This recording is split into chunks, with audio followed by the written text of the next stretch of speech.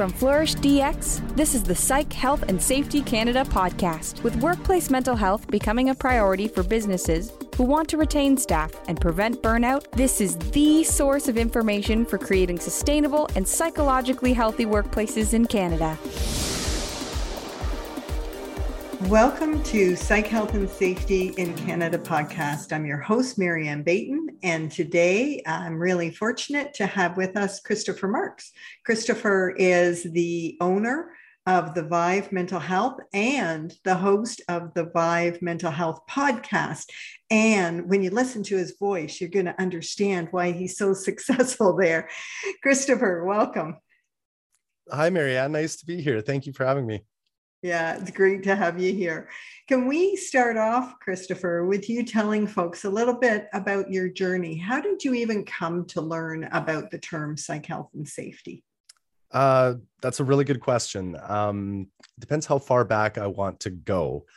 But I'll preface it with this. I think it's really important to understand someone's why whenever they embark on a new journey, or it's important to understand why they do what they do and what drives them. So I'll keep it as concise as I can, but I'll start off by saying I've lived a life and I've had many experiences happen to me that I've been fortunate to be a part of.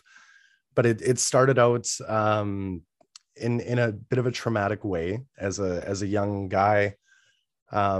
The first trauma that I dealt with was divorce. I came from a divorced family, as many kids do in the 90s, and I'm 39 now, so it was starting to become more common as I grew up. And I moved out when I was 18, and I had a bit of a secret at the time that my parents didn't know about.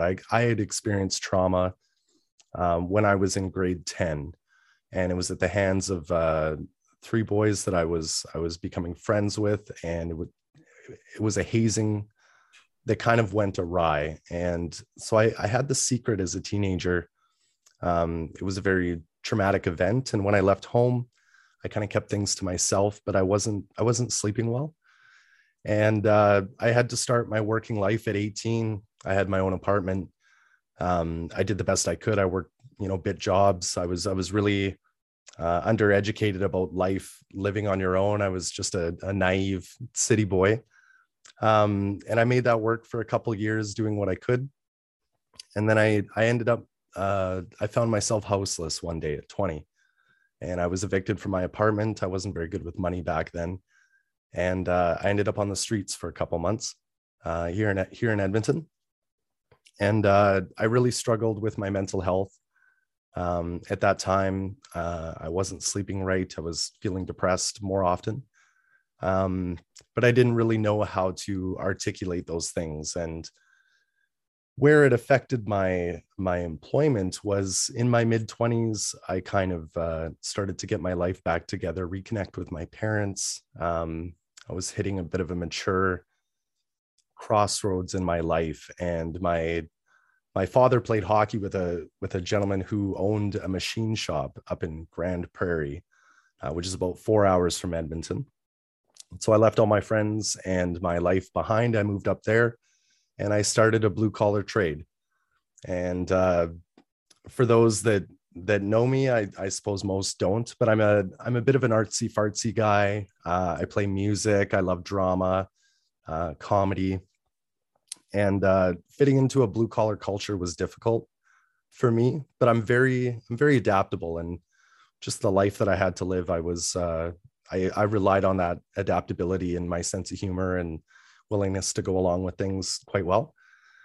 So I got into this work culture that was heavily male dominated, and it was a bit shocking in some ways. There were some behaviors that went on that I'd never seen before or experienced.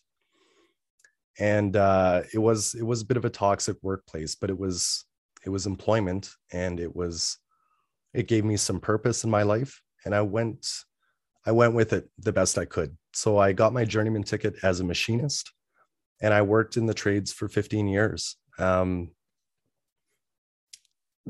whole time I struggled with my own mental health, just being a male, it was tough to open up about it. I didn't know what therapy looked like. I didn't know how you even started that process. Thankfully, I had a few friends that I could be myself with, because I am just naturally fairly in touch with my feelings. And I would hint at, there's this thing that's affecting my sleep. And I noticed that I would be losing my job occasionally because I couldn't get out of bed sometimes for 2 or 3 days. I wouldn't eat. I would just hit a depressive episode, and I would have to call in and lie about the reason, pretend to be sick. And I felt terrible for it.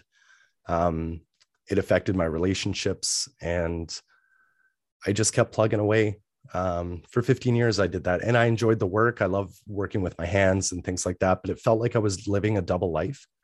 And that was really hard to reconcile, because I just wanted to live my truth. I wish people knew what I struggled with. I didn't know anybody that had night terrors or anything like that.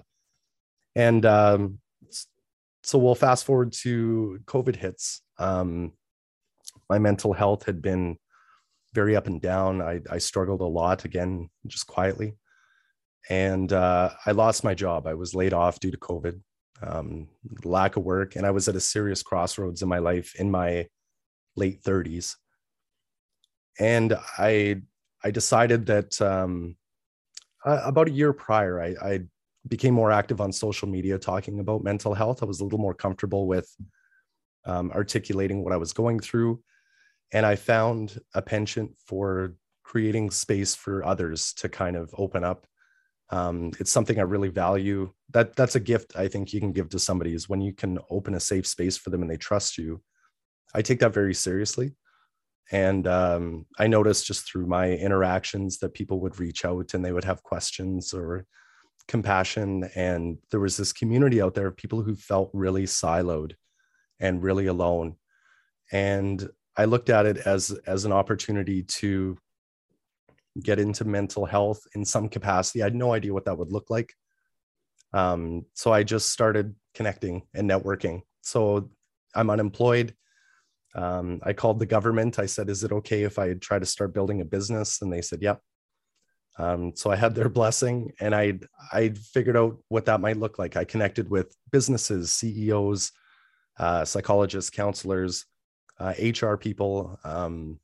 Everybody just kind of gave me the lowdown on what was happening in workplaces, because the experiences I had in the trades really stuck with me. And I thought that I could be a part of maybe a cultural change individually and with some of these businesses to maybe make it easier for people like me to be open about their struggles and how that would affect their work life. And I had somebody kind of take notice and say, many of my clients are male dominated industries, many trades industries. And she said, you have potential here, and I'd like to teach you about psychological safety in the workplace. And she runs webinars and seminars and presentations. I ended up becoming certified through the CMHA as a certified psychological health and safety advisor. I did their training. And I just started working. I started finding clients, pitching them on the benefits of what it would mean to bring mental health, to broach that subject in the workplace. And so far they've been very receptive. And I've never been more fulfilled in a career move, as challenging as it is to be an entrepreneur. I'm self-employed. We work a lot because you have to by necessity, but it's a labor of passion. And I started the podcast to kind of use it as a tool. I love to talk. Obviously, I've been talking for 5 minutes now, but I love to talk about this subject because it's very near and dear to me. Where I've come from, I can relate a lot in my presentations. I'm very open about everything that I've healed from, which is important. When you're sharing personal experience and lived experience, it's important to share, things that you're comfortable with. So I do. And it may not be for everybody, but it's turned out to be for most people. I think humanizing mental health and undressing the benefits of it to different companies and businesses. I work with nationwide businesses, small businesses, restaurants. And they all have different needs and they all have different questions. So it's kind of nice I don't have to think much. I have a lot of lived experience to go on. And I also have the training to answer the more pertinent questions. And it's been wonderful being a resource for businesses. And that's kind of my why. And that's kind of where I come from, how I came to be here. That's a long and winding road. Yes, it has. Yeah. So I want to go back to that trauma that you had in grade 10, that hazing, which there's reasons why we want to make that illegal and stop it.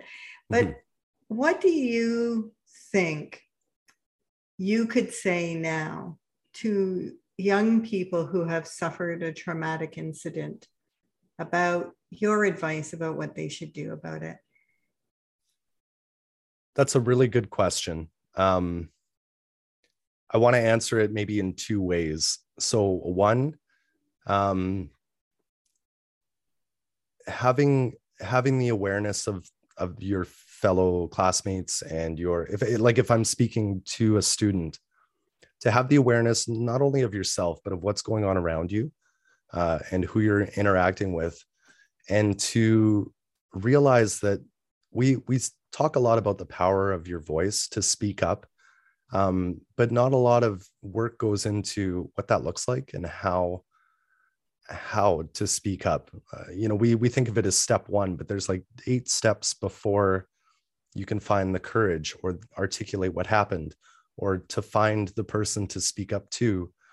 Those are the questions that I want kids to ask their parents, and those are and teachers and mentors and things like that. But I also want the people who are looking after kids to broach these subjects like straight on, because I was a popular student. Even at a new school, I was a good student. I was popular. I was funny, and it happened to me, and it felt shocking at the time. But as I matured, I realized that it can happen to anybody, and it happened very quick.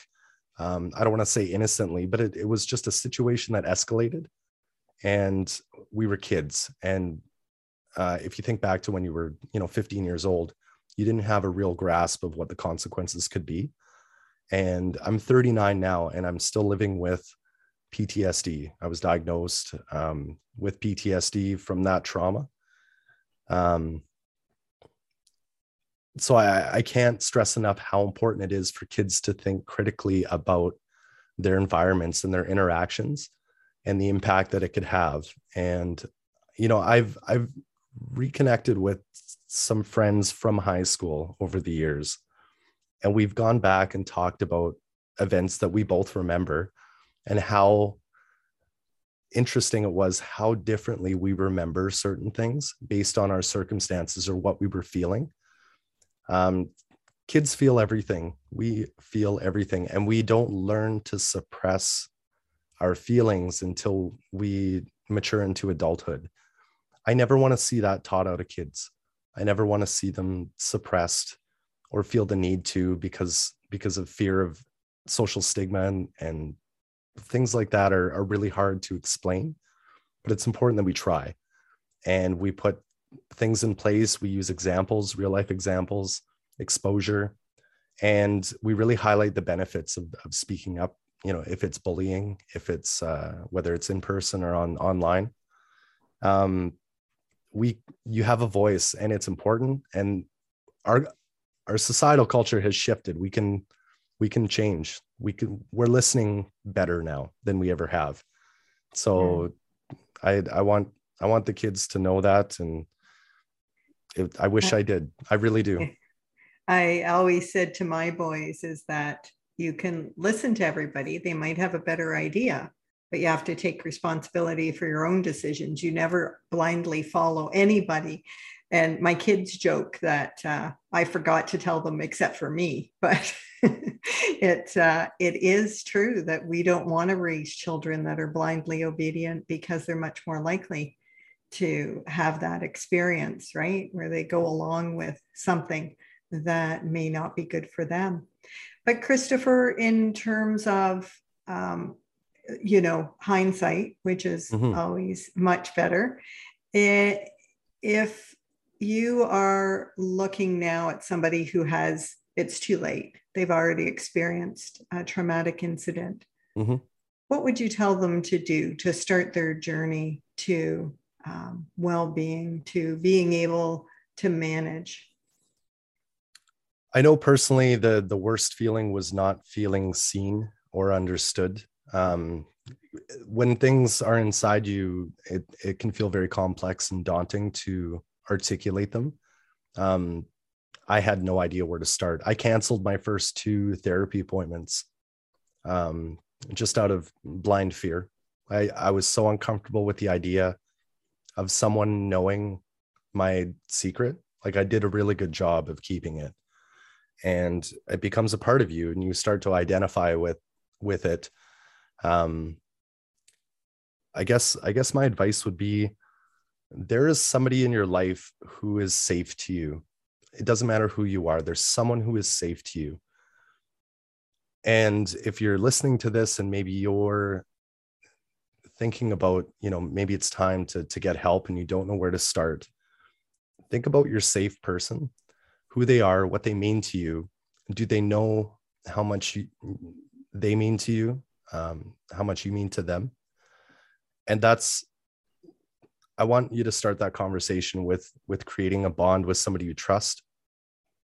And then you can practice, and you can open up a little bit at a time.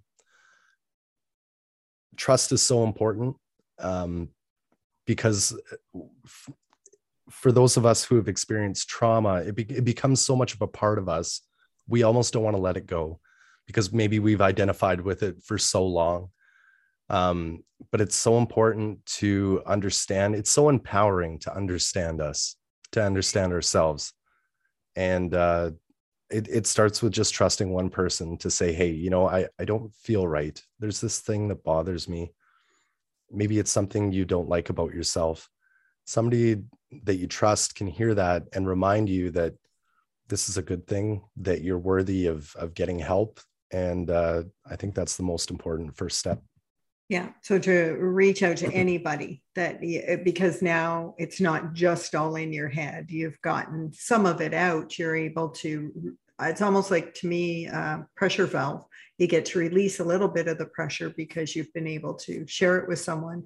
But you said something that I found really interesting that I wonder if you could explain more. And that is the idea that we identify with a trauma, with an illness, with a disability.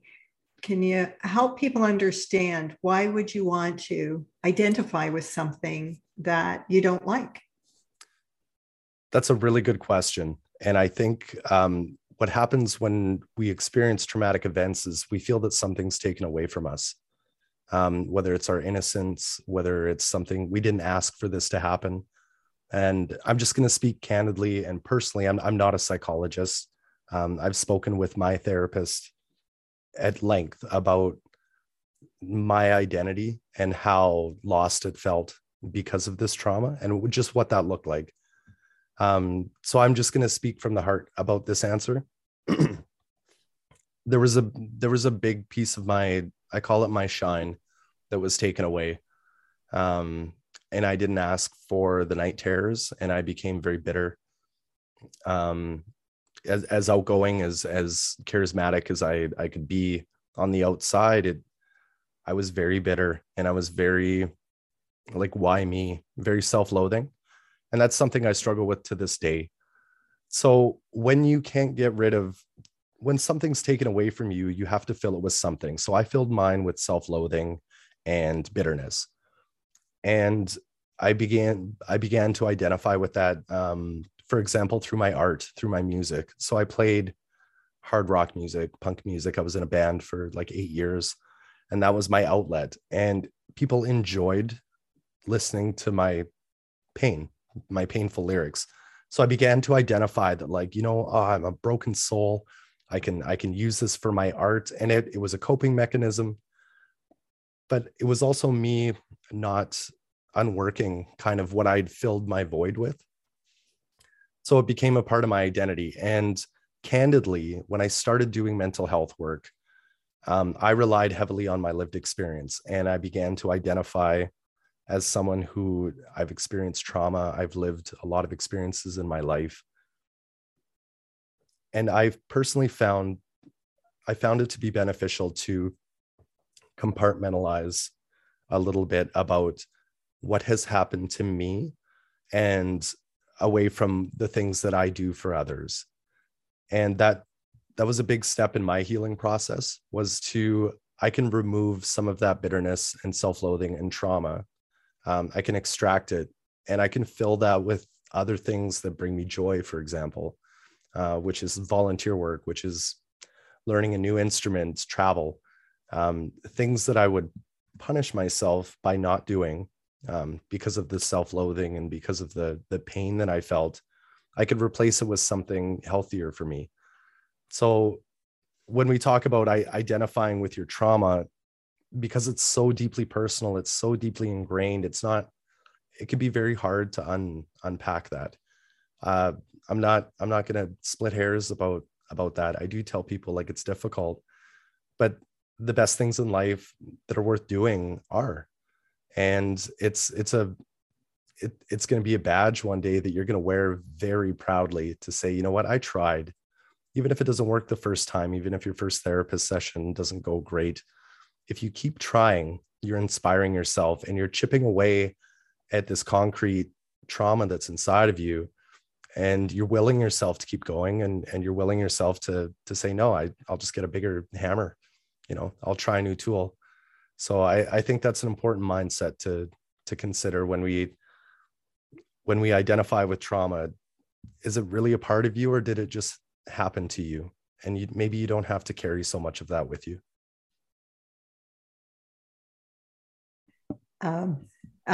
In terms of the going to the therapist and then saying that twice you chickened out, that you were afraid, can you talk a little bit about what you were afraid of and why you finally changed your mind and when?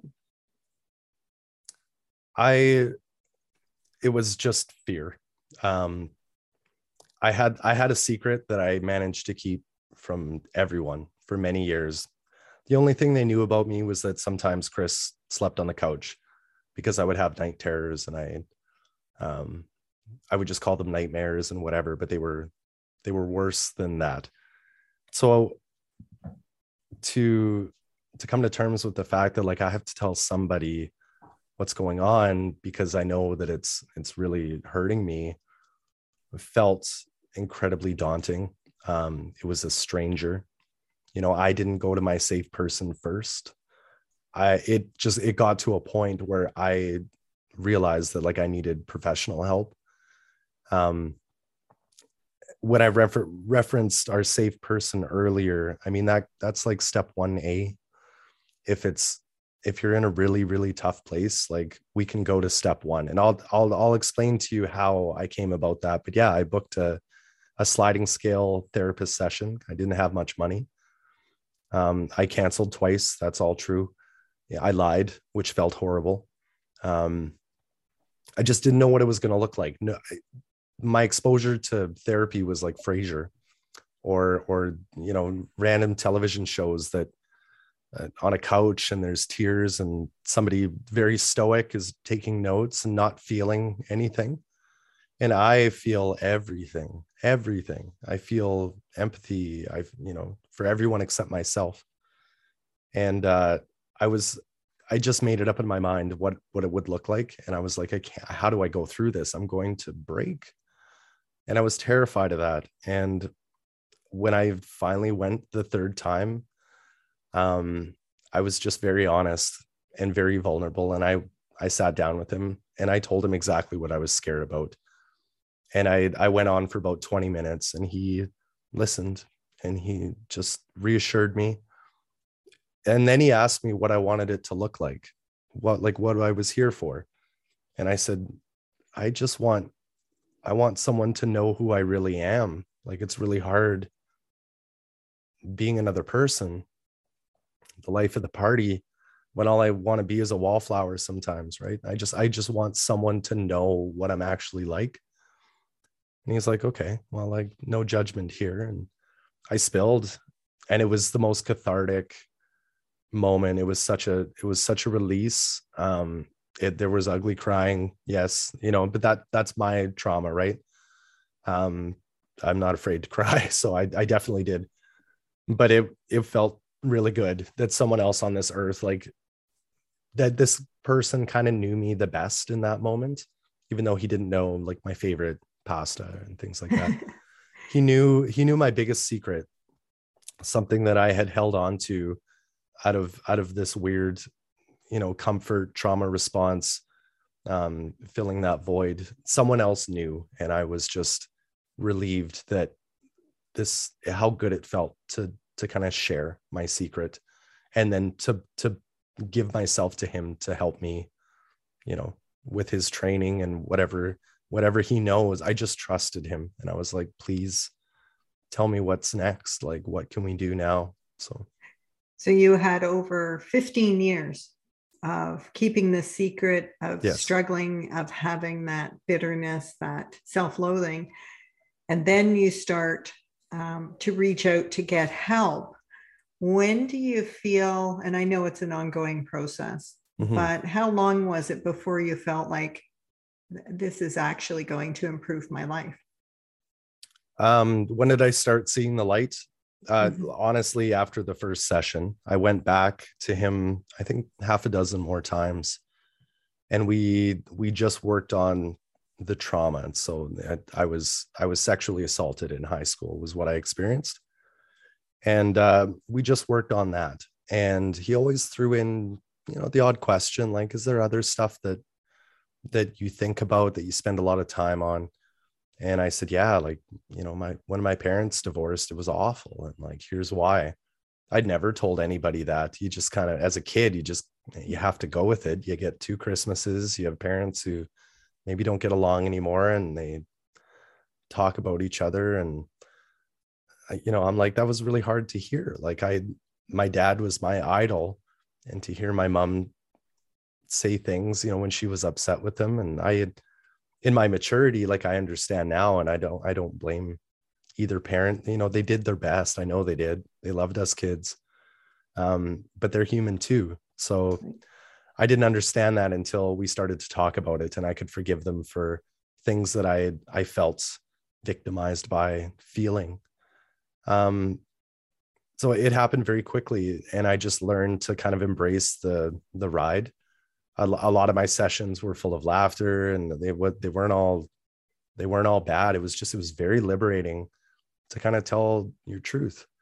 And it trickled into my everyday life. Like, I had better job performance. I kept my jobs longer, and I was more content with, I didn't have to think so much. I didn't have to walk on eggshells with being 2 different people. If I was hurting, I was able to articulate how. I didn't, I felt empowered by being able to tell the truth. Like, if I can't come into work, like, this is why. I'll work with you on you want me to come in on Saturday to make it up or whatever. I'm just like, right now I can't. And like, what that looked like. So it's been an ongoing process. I haven't continually been in therapy for 15 years, or, I go through phases, and there's different barriers that we understand, like financial barriers and different logistics that make it hard to have a continual therapist. But when you go in with a plan A and a plan B, and it's just I love the process, and I became fascinated with it. So that's why I wanted to get into the work that we do, because it's incredibly fulfilling for me. That's great. So first of all, thank you for the privilege for myself and the listeners to be able to share and hear your story. I think it helps people respond and think about those that are struggling around them differently, that we can be more compassionate, knowing that, yeah, maybe we see somebody lying on the couch doing nothing, but we don't know what's happening for them. We don't know what's happened to them. So I think that that's very helpful. But I want to flip it now to thinking about the person who's at work, they're a supervisor or manager, and they're watching an employee who appears to be struggling. They don't know what's going on for them. What's your advice to them? The first thing I would say is that I see you, employer, CEO, you have a different list of priorities, and it's important to recognize that. I'm empathetic to people in positions of leadership because even when they're at the top, they're actually in the middle of that sandwich. So they have financial pressures that are above them. Even if they're at the top of the chain, they're in business to make money, to provide jobs. They have a ton of responsibility. And the first thing I would say is, like, I see you, I recognize you. I know that you're looking at this through that lens, and that's where we're going to start. So when it comes to seeing an employee that may be struggling or underperforming, or whatever expectations aren't being met, the lens that we need to look through is really simple. It's not complex. It's just a human lens. What if it was your son or your niece or your daughter, and they were just not performing? You have an expectation. Perhaps they share that expectation and they just can't, for whatever reason. They're a human being, and everyone has a story. And I know I just told mine, Marianne. I've been through a lot in my life. I understand that. But what kind of unites us are the feelings that we have. So I've experienced trauma, and that my story is my story. But we've all experienced deep sadness and grief and joy, and pride. And, we beat ourselves up over mistakes. So that's kind of the unifying theme. So when you look at a person, it's easy to judge them, for sure. And we've all done it. No one's infallible. That's something ingrained in us. That's part of our pack mentality as human beings, if we're in a group, if we're on a team doing this together, that we need everybody to contribute. And that's just innate. So don't beat yourself up over that. But what you can do is just switch your lens a little bit. And if your end game is to get them to perform for your business, I want you to step back from that lens too.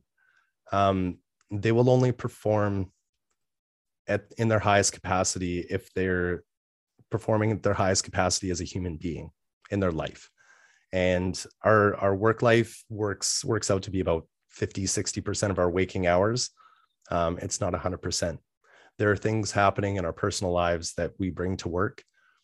We know now that the idea of checking your baggage at the door, I need you here, I need you present, that was a real common theme in the shops that I worked in, which sounds great. And I understand the desire to implement a mindset like that. It's not completely ineffective, or people wouldn't have done it. But what happened was it ostracized the human aspect of the workers. We have these broad terms for employees and team members and crew. And in a way, it dehumanizes us a little bit. It's a necessary barrier. We have to discuss things in broad terms, in broad concepts and ideas. But when it comes down to one person, one human being, the lens always has to be a human one. And there's a reason why people are the way they are. Everyone has a story. And as we started this podcast, I said it's so important to know someone's why. And I've gone on to say how liberating it is to explain yourself truthfully without judgment. And that's the approach. As frustrating as these other factors may be, you're losing money, they're not making sales, they're not showing up to work. That's all frustrating.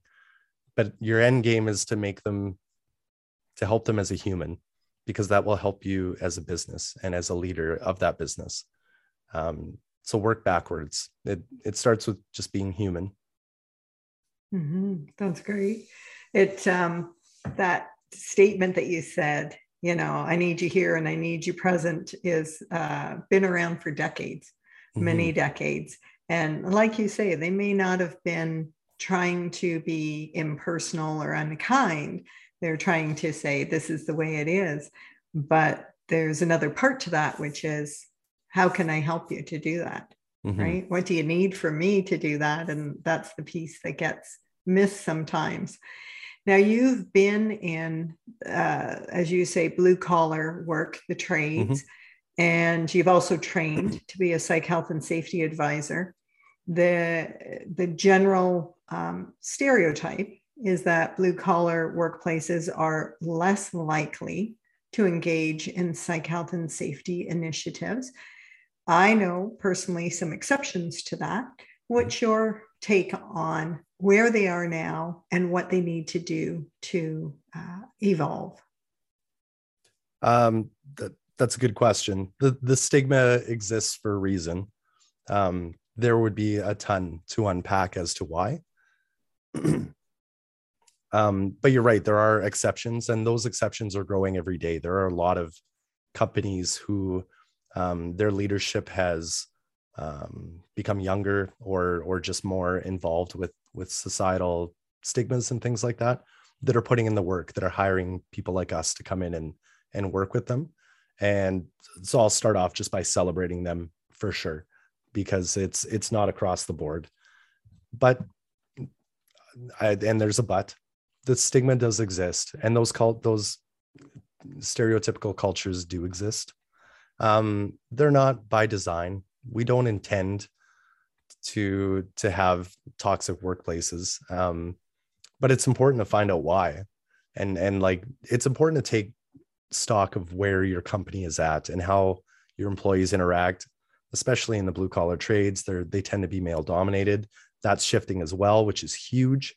But we're still seeing a lot of old school thinking, because those men, I shouldn't just say men, but those employees have been brought into that culture and trained in that culture. So when you apprentice, my training came on the job. So I went to school, for 2 months a year for 4 years, to sit at a desk. And the rest of my training, I was ingrained in the culture. I was working as I was training.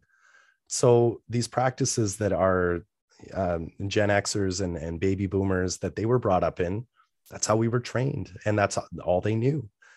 So that's how it perpetuates. And it can feel really daunting to put a stop to that carousel. We're not looking to stop it overnight. If you put the hard brakes on, everyone will fly off and you'll have a disaster. So it's a long game, and it's really, again, it's working backwards from your end game. We want to see less sexism and misogyny in the workplace. We want to see less bullying. I was witness, and to be frank, I was party to workplace practices done by employees that were harmful, that were toxic, and we do them for different reasons. We want to fit in, if we're working in a confined environment for 8 hours, 10 hours, 12 hours a day. We don't want to be ostracized by our peers, by people who've been there for 10 or 15 years. We'll laugh at their jokes. We'll go along with them. So what does that do with our workplace culture over time? I get older. I have an apprentice come in. We tell the same jokes again because they worked the first time. We're all still here employed. It must work, right? So working better can be a challenging concept for some companies, because if the doors keep swinging open every day, the lights come on, money's, people are getting paid. Why would we change? Because of the effect that it's having on people, even away from work and at work. For example, I worked with a lot of immigrants, a lot of people who came from outside of Canada looking for work. They came to Alberta. We had a good economy back then, and it was really hard on them. And they were here with the hope of just making a good living. They tried to fit in, but when they were here, it felt automatic that they didn't. And it's just one example of a subculture that was really hard to reconcile, and how our treatment of someone who we perceive as below us on the hierarchy of our company We have to look at people from a human lens. And, we talk a lot about teamwork in our presentations and consultations, but like, what does that really look like? How are we cooperating? How are we seeing each other? What's the philosophy of how we come to work? What's our mindset like? And I'm throwing out a lot of big phrases here. If you're a CEO listening right now, the easiest thing to do is nothing. And the worst thing that you can do is nothing. I promise you, both of those statements are true. But it doesn't have to be a huge financial burden to start making change. Setting an example is free. And if you're in a leadership position, if you own a company, you have to look in the mirror. And there's nothing to be scared of. It's you. So just take stock of who you are. We all have our faults. We all have our strengths. But how are you running your company? If you want to think even more macro than that, what would you like your legacy to be? Ask yourself that question. Do you want to be known as the company who was a pioneer in psychologically safe workplaces, in workplace respect? Because that's a hell of a legacy to have, and people will think of you and will take after you for decades, forever, because you took a chance, because you recognized something that your peers and your competitors maybe didn't. There's so much opportunity and there's so much benefit. We could break this down into many different ways, both financially and culturally and things like that. But it's you just want your employees to come to work and feel safe. You want them to be honest with you. You want them to be proud of their work. That's how people work harder, when they feel proud to be there, when they feel seen and heard. And it doesn't take major changes to help make that happen. And to, if there's complaints, if there's deficiencies that are being brought up, how are you dealing with them? Is it a burden to you? Or is it something that you're like, I have an opportunity to make a change? And it all comes down to mindset. And being a leader, you're in a tough position. I empathize with that. You have a lot on your plate, and somebody has to be looking after you too. Well, I'll tell you what, you have an entire team of employees who look up to you. They rely on you for those paychecks, for stability. Have you ever thought about using them to help you as well? Because when you start to change the culture in a workplace and really integrate like a team mentality, they can support you too, because you're at the top. You don't have a lot of support. You're supposed to be the person in charge. But when you're a little more vulnerable, a little more open, and your team members see that and they see you as a human being too, you have a ton of support beneath you and beside you. And leading from beside is a term that I like to use in my consultations often. And the benefits to that are just, it's off the charts. I can't say it enough. It's quite unknown to many leaders that they actually could have that kind of emotional, psychological support for their employees. They say it's lonely at the top, but if you're leading beside instead of over, it's not that lonely. There's lots of people there. We have an activity called a mistake meeting, where the leader says, these are the mistakes that I've made, and I'm wondering if you can help me figure out what we could do to make this better. And our advice is always, you do that a few times, but then you start to get your employees to do the same, to talk about the mistakes they made, the challenges they faced, and to either say, here's how I solved for that, here's what I did, or to say, can you help me? And that can change a culture. Like you say, it's not an expensive, big activity, right, but it will slowly change hearts and minds in a workplace. I love that idea. That would be a really interesting exercise. I think it would be interesting on how leadership would get to the point where they would feel comfortable embarking on an exercise like that, just based on prior, probably the way that they were brought into the industry that they're leading in, right? And it can be very humbling. I personally, I've come a long ways as far as humility goes. I was raised with a lot of pride. I had a strong dad who, the quiet pride type.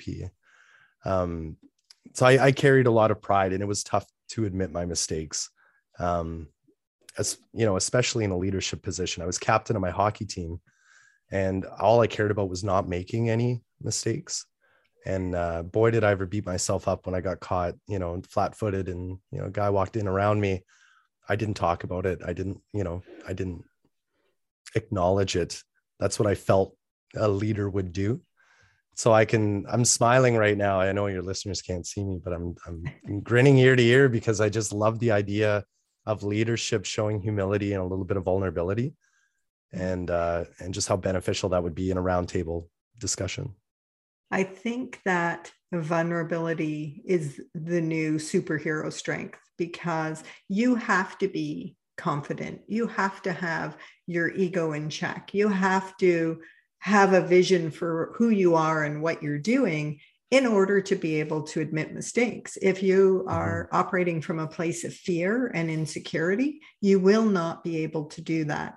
What has changed is the idea that you will lose respect. If yes. All of the research that we've seen on it is the opposite, that you gain respect when you are authentic and genuine, and when you can be vulnerable. But the reason this works so well is because no one person has all the answers. And if you can check in with the people that are on the front line doing the work and say, how could we do this better? You may have answers that you wouldn't have thought of in any case. So it's a real benefit to do that. Yeah. Yes. I love all of that. And you can still be decisive. You can still be a strong leader if you're a type D personality type, if you're familiar with DISC, but you can still be you. All you're doing is just leading from beside. So you've just come down and utilized people who are dying to share their insights, who are on the front lines, who see things that maybe you don't every day. And they're willing to give you that feedback. They're willing to, if you allow them to openly criticize you even. And if you can find it to accept that in a way that this is an opportunity, this isn't a detriment, this is an opportunity. And I have an ally, somebody who felt safe enough to trust me with their honest feedback. Now I'm on a team. It's not so lonely at the top. I have somebody who wants to help me solve this problem. And it can be a difficult mindset to change, but I've noticed, at least in the work that I do, that it's happened pretty quickly. And for people who reach out for consultants like yourself and I, they're already curious. They want to find a new strategy. I know, that's what makes our job so easy. Yes. We're not getting the people that we have to convince. We're getting the people who are convinced, and they just say, help me, we want to know how. I'm also thinking that we need to do a better job teaching people how to give feedback in a way that doesn't trigger, in a way that doesn't feel like a personal judgment, so that everybody, leaders included, can hear it and it's not painful. It doesn't feel like an attack. Yep. And do you do some of that work, Kristopher? Yeah, it takes practice. And I use myself as an example all the time, because I just alluded to, I have pride. And I know it's one of the 7 deadly sins, but I have the self-awareness to know that I don't always take criticism. I shouldn't say, I'll flip it this way.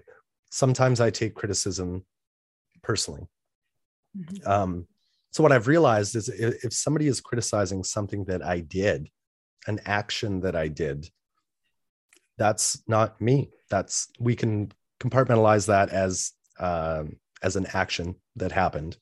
I did it, but it's not a personal attack on me. It's something I did. You can change actions all the time. You can learn from them. Easy. Step 1, 2. So it changing your mindset about what criticism means and how personally we are tied to, what we do, how we run a business. The business may identify deeply with your role inside a company. But at the end of the day, it's still not you personally. It's just how you're acting on behalf of that company, what your role is, what you bring to it. So there's a little bit of weaving, wordsmithing that's happening, but I hope I'm getting my point across, is that criticism feels the way that it does because we feel personally attacked. And 9 times out of 10, it's not a personal attack. It's an action or an outcome that we may have been a part of. There are always going to be other factors. There's going to be a reason why you thought the way you did and made said action.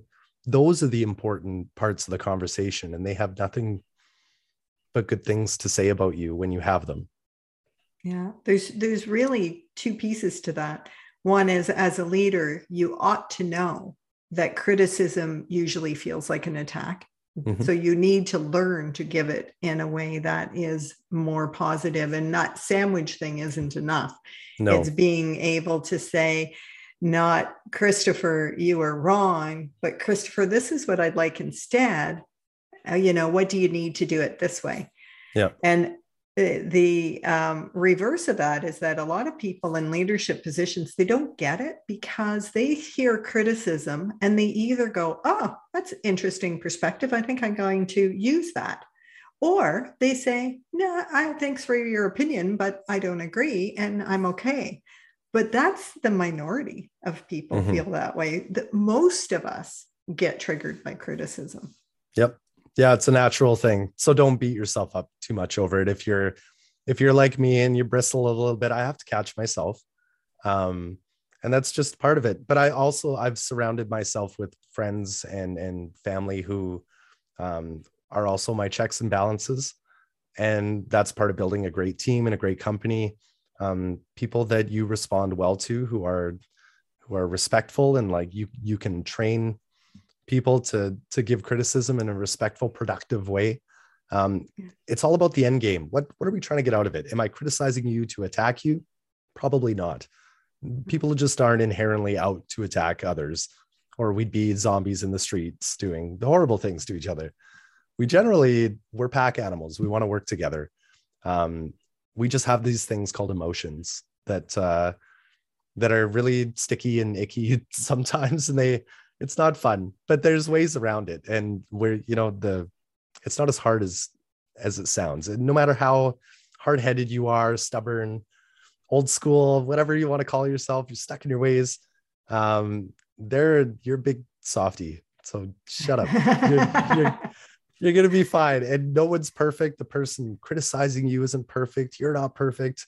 We can all sit with just a good idea and learn to share that idea. It's not about the credit for the idea. So that's one thing that I like to unpack for leadership as well. Oftentimes we want credit for doing the right thing, and we want recognition and validation and things like that. That's important to our human psyche. We really need that stuff. So how do we deliver that constructively? How are we distributing that preemptively without having to ask for recognition and things like that? So it's just a different way of thinking about yourself and about what you're receiving from others. Mm-hmm. My tribe and I will call each other and say, so-and-so said this and I felt this. What do you think? And most of the time, the other person's going to say, do you think they maybe meant this instead? Do you think maybe it was a little less of an attack and a little more of a statement? And you said the same thing, that you go to the people you trust and you check it out. I think all emotions have wisdom and information for us, even the negative ones, even the pride. Okay, why am I feeling a little insecure here? What am I thinking is under attack? And all of it can be useful. But it's if we take the time, right? Take the time to examine it instead of fight it or try to shove it down. The easy thing to do is nothing. I get it. It's really attractive to just go, that sounds nice, but like, no, I don't want my ideas challenged or my emotions exposed. I get it. It's not as weird as we make it up in our minds. I was that person for a long time. I didn't want to go there. I didn't want to go there. But you know what? I went there, and it was the best thing I could do. I'm still learning. I'm still growing. Some of those things are deeply ingrained in us. Our emotional reactions and emotional regulation is. I did a podcast episode with a therapist on just that. And I reached out to him because I was personally not regulating my reactions on social media. It was nothing egregious or anything like that. I just noticed that I was not reacting as rational as I felt I could. And so we unpacked emotional regulation and just how we receive criticism, how we dole it out. And it was an eye opener. It was definitely an aha moment that translates to every aspect of life, especially the workplace. There's all these tropes like cogs in a wheel, parts of the machine, and it all sounds so inhuman. Like, no, we're a pack. We're all winging it. And no one has all the ideas. And if you surround yourself with people with good ideas, you got to give them a platform to share them and to be honest with you, because you will get information that is so invaluable. And all you have to do is just one glug of swallowing your pride, maybe just for a moment, give them that space. And I'm hand talking because I'm very passionate about this part. It's the mindset and philosophy of mental health and psychologically safe workplaces that is really at the crux of what we do. Yeah, that's great. I've got one last question for you. I can't believe this hour is gone, but one last question for you. And that is, if you were to describe psychological health and safety in the workplace, I know you know the actual definition, but I'm saying if you were just to describe it to a layperson in common language that they could understand it, how would you describe it? In my own words, all I want to do is give the definition. I'll try to keep it concise, I guess. A psychologically safe workplace is where someone can be, where they're put in a position to succeed, that they're seen and heard, respected and valued, and that the discourse that they project is one of acceptance and one of value, I guess. And I kind of hate what I just said, because there's a lot of words in there that they get tossed around a lot in this industry. Really, it's just selflessly creating a space for somebody to just be themselves, and to be recognized for their strengths and perceived weaknesses, even though I don't really believe that, but they're just put in a position to succeed as who they are. And they're given the right tools to do that. They're given the right support. They're allowed to be honest, and they're allowed to just be themselves. We've all had to put on a suit and tie to go to work.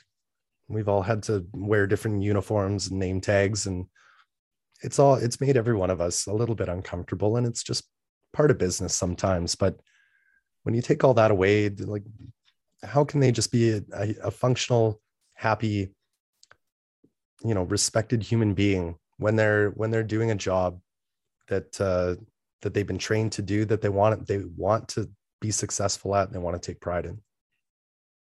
Yeah, and I think that's a good place to leave it. Humans wanting to do a good job is what I think some of us miss when we're doing all of this. Is that's who we are, right? We just want to be successful. We want to feel appreciated. Kristopher, thank you so much for all of your sharing, for all of your wisdom, for all of your time. This will show up on social media through LinkedIn, through the Flourish DX account, as well as through my own. And people can find you on LinkedIn as well. Yes.